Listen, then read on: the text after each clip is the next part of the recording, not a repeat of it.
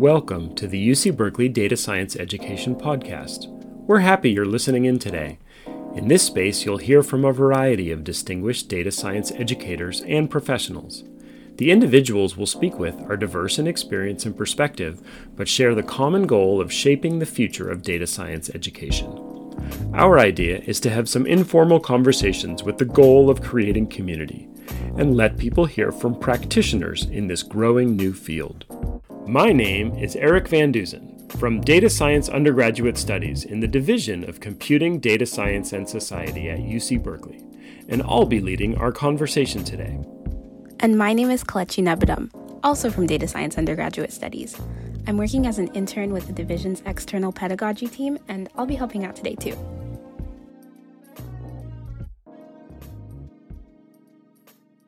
Hey everybody, today we have Mario Bañuelos from CSU Fresno. And Mario, could you give us a brief introduction to yourself and what you've been working on? Yeah, my name is Mario, and I'm a son of an immigrant and a farm worker. I'm from Delano, California, and I got my bachelor's in mathematics at Fresno State, my teaching credential in math at CSU Bakersfield, and then my applied math PhD at the University of California, Merced. Currently, my group is working on recommendation systems, approaches to apply to genomic interactions, so trying to find out which groups of mutations are responsible for a phenotypic change. So that's one big project.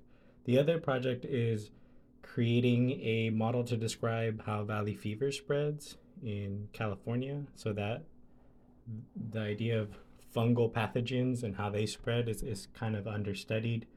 And so I have a couple students working on those, on that kind of data set, and looking at how environmental factors affect the spread of this endemic disease, because the symptoms are very similar to like COVID and having a flu, but it's understudied because it's endemic to like the Central Valley. So those are the main areas of research. Awesome, thank you. That's super interesting. So you teach a mathematical modeling class at Fresno State. Do you bring data science into that class? Yeah, for sure. So I teach both an undergraduate and a graduate version of this course. So in the undergraduate, I introduce data ethics framework, something that they may have not seen in any of the other math or stats classes. And then we also do data visualization in Jupyter Notebooks, and we do an introduction to natural language processing with Markov chains and text generation. For the graduate course, we also delve into recommendation systems and deep learning, so introduction to neural networks and first principles of those things. Wow, cool. As a math educator, how do you see like these data science approaches changing how we teach math at a university? Yeah, so for applied math, the shift, definitely you can see that it's shifting more into using the computer to inform your decisions on, what does this model mean in a real world context. But for math in general, I think data science education bridges this gap between the data that affects our lives and the calculations or the more theoretical understandings of these concepts. So I think there's a shift of wanting us to use what we learn for improving our society, and our job as educators is really to illustrate how math fits in that. Yeah, and just sort of a side follow-up question, when I talked to you in the summer, you were sort of interested in like, how do we bring social context into a math class? Yeah, so I think part of that is having students understand that the data affects people, and the models that you create are going to have effects on those people. So having them share their experiences with the kind of applications you're considering, I think really helps humanize what kind of decisions or models you're going to employ. And I find the most buy-in when I use data that the students care about and issues that they care about. Nice, for sure. You also teach in biostatistics. So do you want us to tell about like incorporating sort of computing and math data science into the biology side? Yeah, so my training is as an applied mathematician, and I apply most of my math to uh, biology. And so in the biostats course, we incorporate R and R Studio into a once a week lab for that course. And so part of the conversation I have to have with students is getting the buy-in on why we need to do this. And I tell them, no one analyzes these large data sets by hand. That's impractical. And so uh, they get introduced to that in the computational sense, but they also get introduced, just like the other undergrad class, to data ethics and a framework to talk about what are ethically significant challenges that or advantages that could happen in this data or in this model. So I'll also share that for one of their assessments, since they don't have exams in my courses, they have to incorporate local health data and recreate some of the figures on the county health dashboards. That's really cool. I want to take a quick pivot back to your research. You have a research group, and that group actually employs undergraduate students at Fresno State. So I wanted to know why it's important for undergraduate students to get that hands-on experience in research. Yeah, for students that are thinking about going to graduate school, that experience is pretty essential. Um, but they also have the opportunity to share their work with other mathematicians or data scientists or engineers by going to conferences, something that they may not know could have been possible because the majority of students at Fresno State are first generation college students. And so I'm a first generation college student, and I didn't know what research entailed. I just knew that I could get paid to do some math, and so that's what I did. And now I try to demystify what that means at the campus. And it also opens up job prospects to them. These are other opportunities you can pursue if you have some of this training that goes beyond the classroom. And then the last thing I would say is beyond the research, I try to model what it would be like to have a conversation with a future advisor. So we have a pre-meeting on what the expectations are for the research group. We co-develop a mentor-mentee agreement so that the expectations from them and from me are clearly communicated. So I think it just builds those skills up.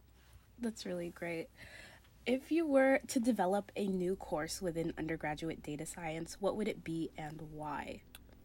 So this kind of ties back to what we were talking about earlier, and I think it's going to have to be data science for our community. That's the working title, where we would directly interact with community members, partners to assess how we can use computation, mathematics, and data science to address or highlight a societal concern. And another aspect of that would be to integrate some ethnic studies principles with talks by other professors to understand the context of the data we are analyzing. Because a lot of the times people do this in a vacuum and they don't have the societal context. So having experts in those fields come in would be super valuable. And then communicating those results to the community. So there's a precedent for these kinds of classes. They're called cures. So it would be similar in spirit. And as I continue my own work, I'm shifting more towards doing that, doing some data science for the community and for social good.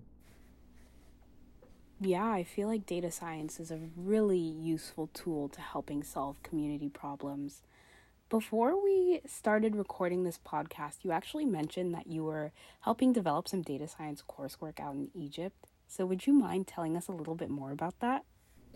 Yeah, so that partnership is with an organization called 21P STEM, and it's under the STESA project. So in that project, we are building STEM courses for a few undergraduate universities in Egypt, and it's really an active learning kind of framework.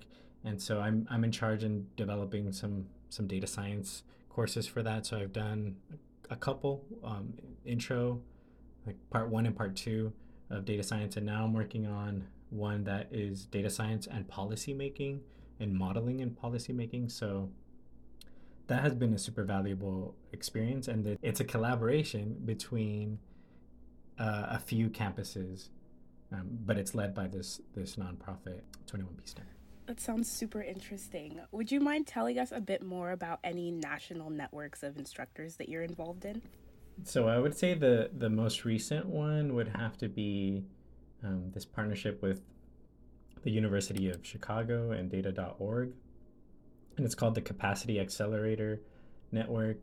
And so there's 7 campuses total that are working with the University of Chicago and data.org to develop a playbook on how to engage community partners in data science curriculum. And so I really think this is a supportive group, because we have universities from all over, and HBCUs represented, HSIs represented. So I think those perspectives are going to add a lot to how to address systemic issues of inequity, and support those ideas with some data science models. Yeah, nice. So to end off this interview, we like to ask this question to everybody. So do you have any parting thoughts or words of wisdom for data science educators around the world? For sure, that would be to engage your students by inviting them to incorporate their lived experiences into the problems you're solving. Because with my identities, I still have a narrow perspective, and we all benefit from creating space where other identities can add important ways to view a problem. So with this in mind, I would also challenge educators to ask themselves a couple questions like, how is racism operating in my classroom, and how can I deconstruct that? Or how does access, for example, books, software, etc., play a role in my class? And then lastly, it would be to have students practice communicating their results to people other than their professors and their peers. So thinking about the current content they learn, what would it look like if they were to communicate those results to their family, to their friends, and community? So if we're trying to make this world better, then we got to communicate, support each other, and advocate for the marginalized and historically excluded. That's great. Thank you for coming on. Awesome. Thank you. So inspiring. For sure. Gracias for having me. Thanks for listening to today's podcast. If you're interested in learning more about data science education resources, please subscribe to our Substack to get notified when we release any future podcasts. And join our community Slack channel through the link provided in this episode's description. Thank you.